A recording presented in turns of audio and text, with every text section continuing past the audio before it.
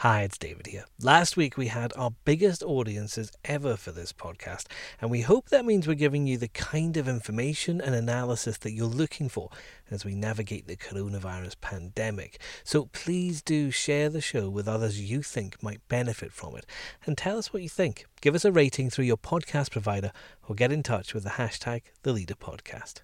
Now, from the Evening Standard in London, this is The Leader Coronavirus Daily.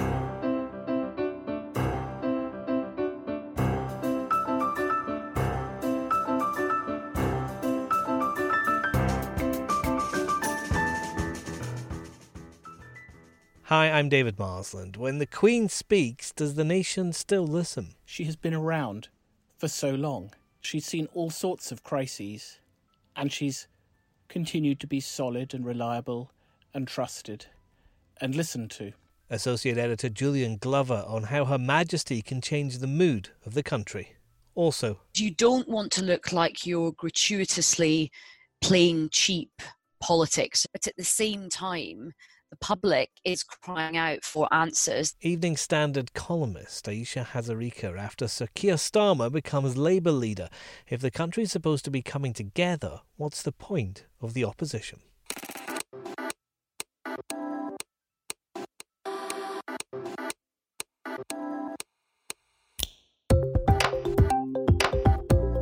Taken from the Evening Standard's editorial column, this is the Leader Coronavirus Daily. For the whole thing, pick up the newspaper or head to standard.co.uk/comment. In a moment, the Queen's speech. How effective was it?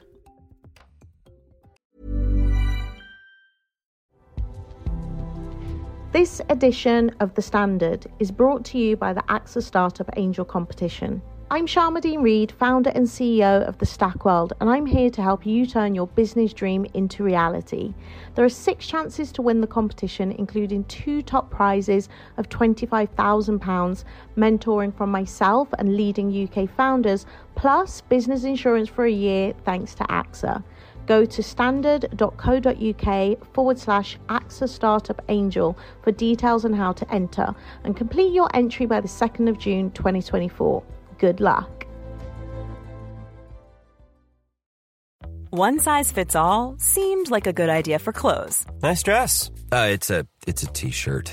Until you tried it on. Same goes for your healthcare. That's why United Healthcare offers a variety of flexible, budget-friendly coverage for medical, vision, dental, and more. So whether you're between jobs, coming off a parent's plan, or even missed open enrollment, you can find the plan that fits you best. Find out more about United Healthcare coverage at uh1.com. That's uh1.com.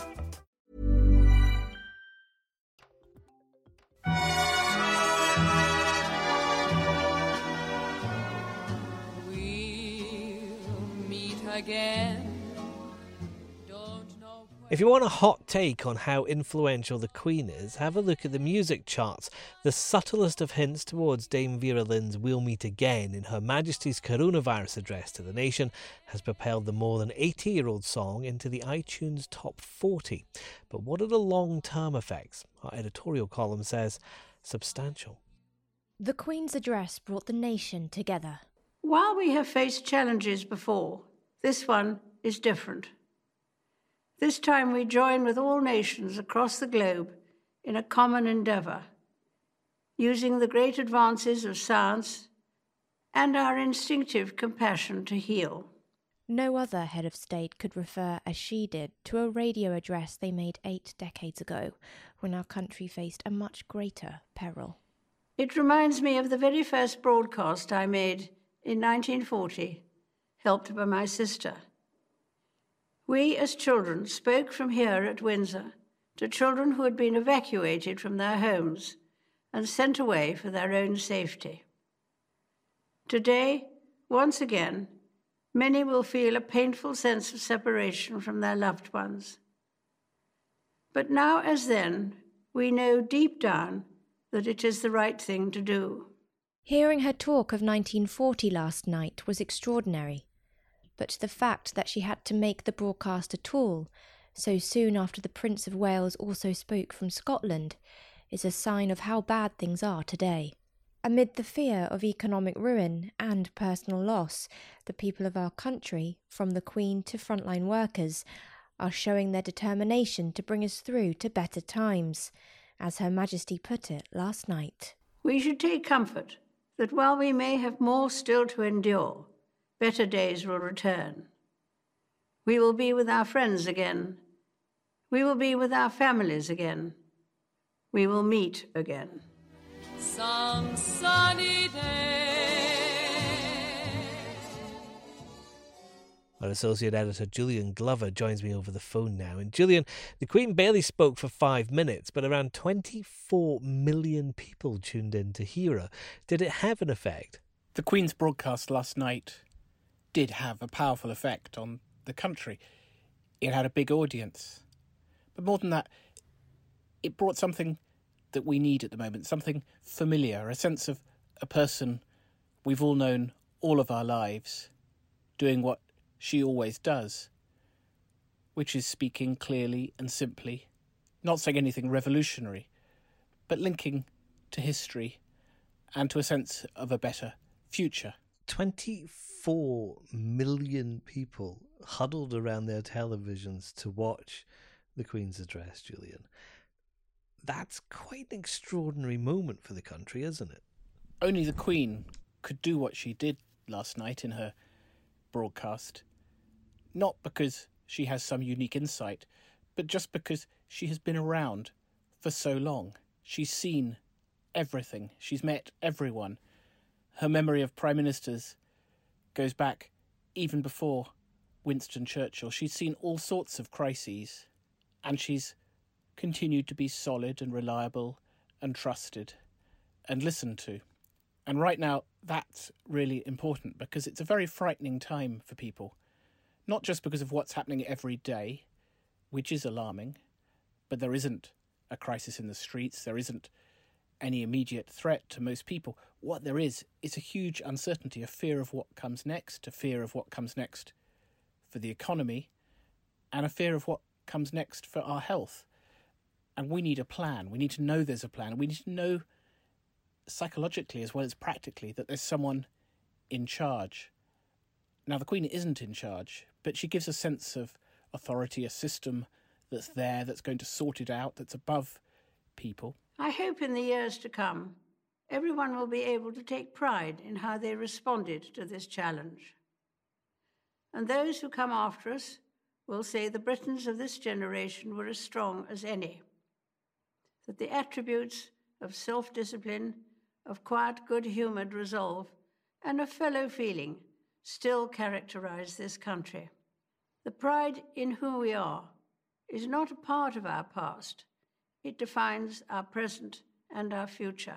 And of course, that sense of someone being in charge came at a really important time, didn't it? Because we had Boris Johnson being admitted to hospital over the weekend as a precaution, Downing Street said, on doctors' advice. And that followed him admitting on Friday in a video message that he was still suffering from symptoms of COVID-19, even after a period of self-isolation. Alas, I still have one of the symptoms, a minor symptom of I still have a temperature, and so in accordance with government advice, I must continue my self-isolation until that symptom itself goes. The Prime Minister is ill. We don't know how badly ill. Everybody's hoping he recovers soon and easily, but he isn't clearly running the country in the way that you'd expect a Prime Minister to be able to do, and nor, it seems, is anyone else in government.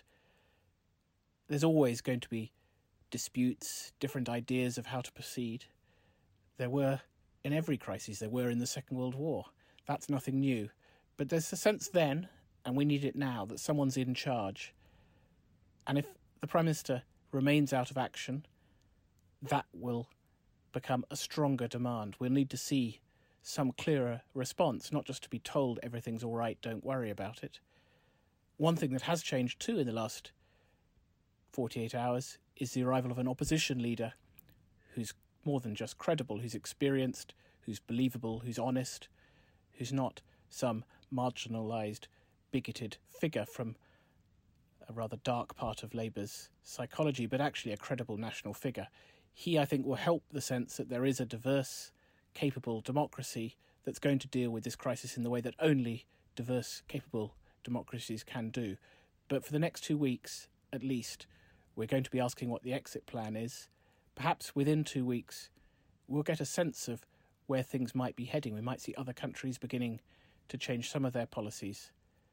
But right now, it's a frightening time, and the country's in need of leadership it can trust. Next. There are serious questions about the government's strategy, and they will expect the leader of the opposition to ask the questions they would want to ask themselves. Ayesha Hazarika on the hopes and challenges for the Labour Party under new leader Sir Keir Starmer. Hi, I'm Lawrence Dallaglio, host of the Evening Standard Rugby Podcast, brought to you in partnership with QBE Business Insurance. The show is available to listen to now and right up to the end of the season, when the winners of the Champions Cup will be crowned at Tottenham Hotspur Stadium, and the fight for the Premiership title will be decided at Twickenham. QBE is one of the world's leading insurers, and they will help your business build resilience through risk management and insurance solutions. Subscribe and download now wherever you get your podcasts. Thanks for listening. Hi, I'm Daniel, founder of Pretty Litter. Did you know cats tend to hide symptoms of sickness and pain? I learned this the hard way after losing my cat, Gingy. So I created Pretty Litter, a health monitoring litter that helps detect early signs of illness by changing colors, saving you money and potentially your cat's life. Pretty Litter is veterinarian developed, and it's the easiest way to keep tabs on your fur baby's health right at home. Go to prettylitter.com and use code ACAST for 20% off your first order and a free cat toy. Terms and conditions apply. See site for details.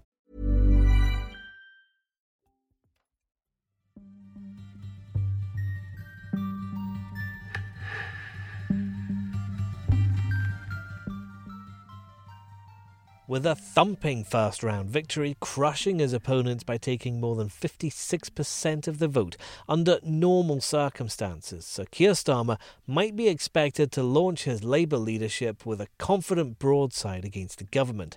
Instead, one of his first acts was to speak to Boris Johnson and promise to work with him to get the country through the coronavirus crisis. Clearly, these are not normal circumstances. So how does an opposition work during a pandemic like this? Well, the Evening Standard columnist Ayesha Hazarika is with me over Zoom. And Ayesha, Sir Keir won an emphatic victory. So where does he take Labour now? Yeah, I think it's a really important moment for the Labour Party. I think it's a very positive moment. I think the fact that Keir Starmer won with such a big mandate is really important because it does allow him to refashion the Labour Party and try and, change direction, if not from policy, certainly in terms of culture. And the other things which were really important is that the NEC, the National Executive Committee, which is the board of the Labour Party, that also had some very interesting new appointments to it. And in Scotland, the party elected a new deputy leader who is not from the hard left. So I think all of those things added up point to a Labour Party where the leadership and the members are keen to just try and have a party which is a bit more serious and a bit more grown up. I think the general consensus is that he is sober, he's substantial, and he's a serious man for very, very serious times. And I think the tone that he struck so far has been, respectful to the people who went before him without gratuitously putting the boot in, but sending a very strong signal that he's in charge now and things are going to change. I think a lot of members and indeed the public feel like there's a grown-up in charge again. He has come in, though, as you've said, at a very serious time for the country, at a moment when we're all being asked to come together and put up a united front. How does an opposition work in a time like this? It's quite a tricky balancing act for the opposition because you don't want to look like you're gratuitously playing cheap politics and trying to kind of score points and be, sort of down in the mud when there's this national health crisis, when, thousands of people are dying. But at the same time, the public is crying out for answers. The public does want the government to be probed. There are serious questions about the government's strategy, and they will expect the leader of the opposition to ask the questions they would want to ask themselves. So I think a balance has got to be struck. And I think Keir Starmer said this very articulately over the weekend, that he will work constructively where the government does the right thing. He will praise them and he will say that they have done the right thing, which is quite a difficult thing for the opposition to do. It's in your DNA to just criticize and critique and say, oh no, this, and rail against the government. But he also said, look, I'm going to ask the questions that matter, and I will press you on those questions. And I think that's what people want. But I actually think this crisis provides him with a long-term opportunity if he handles himself well. It's often difficult for leaders of the opposition to get any cut through with the public or with the media, because they're not really important when there's a government with a big fat majority. The Labour leader would right now be completely irrelevant. But because this issue is so important, and because the Prime Minister has invited him in to have these discussions, he does get a chance to insert himself in the only street in town. He will be on the television at a time when the public will be glued to the news. So this gives him an opportunity for the public to get to know who he is. And if he conducts himself well, the public might look at him and think, yeah, I like the look of this guy. He looks quite prime ministerial, but he has to do it in a way which doesn't look like he's doing it for himself. He has to, if he acts in a way where he puts country above sort of narrow party interests and does a good job, I think a lot of people might think, you know what, I quite like the look of this guy. There's going to be a lot of people in his shadow cabinet that he's announcing that the public don't know. For example, his shadow chancellor Annalise Dodds is not a household name. Yeah, I think his shadow cabinet appointments have been really interesting. They have shown that he's not Jeremy Corbyn, but nor is he Tony Blair either. He's very much his own man. So he's got rid of a lot of the arch Corbynites. Some of them are leaving anyway, like John McDonnell, Jeremy Corbyn, Diane Abbott. But he has also courteously but firmly said goodbye to people like Ian Lavery, John Trickett, and Richard Bergen, who was, seen to be, not a huge statesman for the Labour Party. Some Labour MPs have really been celebrating him leaving and saying it should be Richard be gone, in terms of be off with you. But the Blairites will not be cheering either. They wanted people like, Liz Kendall back. They wanted people like Pat McFadden. They wanted Rachel Reeves to be the shadow chancellor, but he's not done that either. He's selected a sort of new generation of Labour MP who the public maybe don't know that much about, but they're very good, they're very competent. So Annalise Dodds is his shadow chancellor. She was an MEP. She's very well respected. She's been in the Treasury team for a while now, and of course she makes history because she's the first ever shadow female chancellor. There's never ever been a female chancellor or shadow chancellor in Westminster in the history of British politics. So that is a first. Of course, it would be nice to have a female leader for the Labour Party, but that's not going to happen for a while now. So I think there's some really exciting appointments. Rachel Reeves has come back to the shadow cabinet. Probably not the job she wanted as shadow chancellor, but still good to have her back. And I think what people are feeling is that we're going to have a shadow cabinet which just looks competent again. And a shadow cabinet where we can see them on the television and not kind of have our sort of hearts in our throat thinking, oh gosh, are they gonna sort of fluff it up? Is this going to be a really embarrassing viral moment?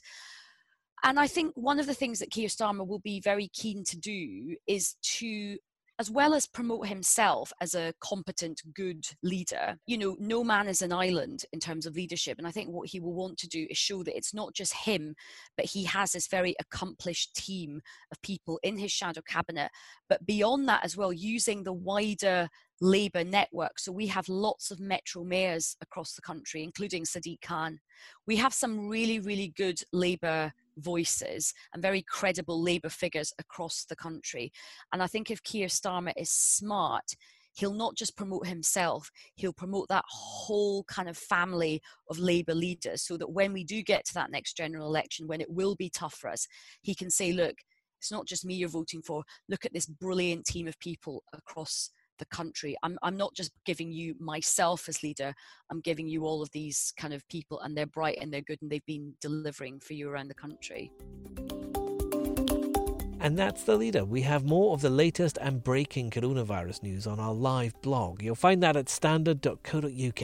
And please do subscribe to this podcast through your provider and give us a rating too. We're back tomorrow at 4 p.m.